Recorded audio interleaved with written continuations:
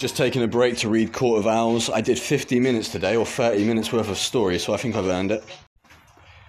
Tomorrow we'll be talking about Star Silver blades, made from star metal and silver. So I have plans for a third and fourth book, which will be the Mastercrafters book, and then obviously Silver City Memoirs of a War Maiden, to kind of wrap it up. Flag's not getting a book, or he might get a book, I don't know. It might be interesting to do a Flag book before we do War Maidens, actually, have War Maidens end it. Yeah, so I didn't even read it last night. I went to, but then I didn't. I read 2 pages today even. And it looks like Talon uses swords as well. So that's interesting. But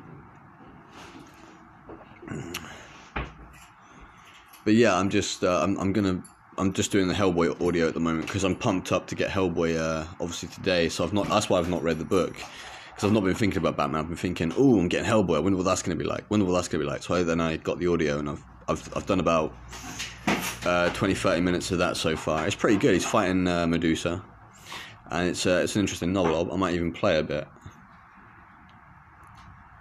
Screams reached a crescendo that made his eardrums ache. But did he detect a change in that awful voice? A weakening?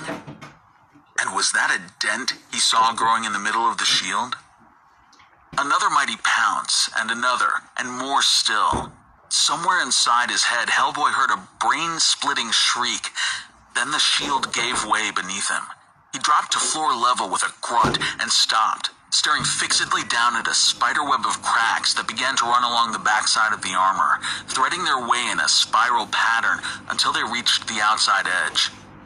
Something dark, wet, and viscous spread from beneath the shield. God's blood, perhaps. Something which ordinary man was never meant to see.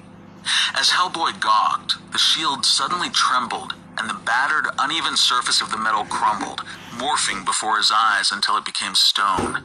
Medusa's revenge turned upon herself. Even the black puddle beneath the shield hardened and began to change, lightening until all that remained was a fine powder of stone dust. And finally, Medusa's head was silent.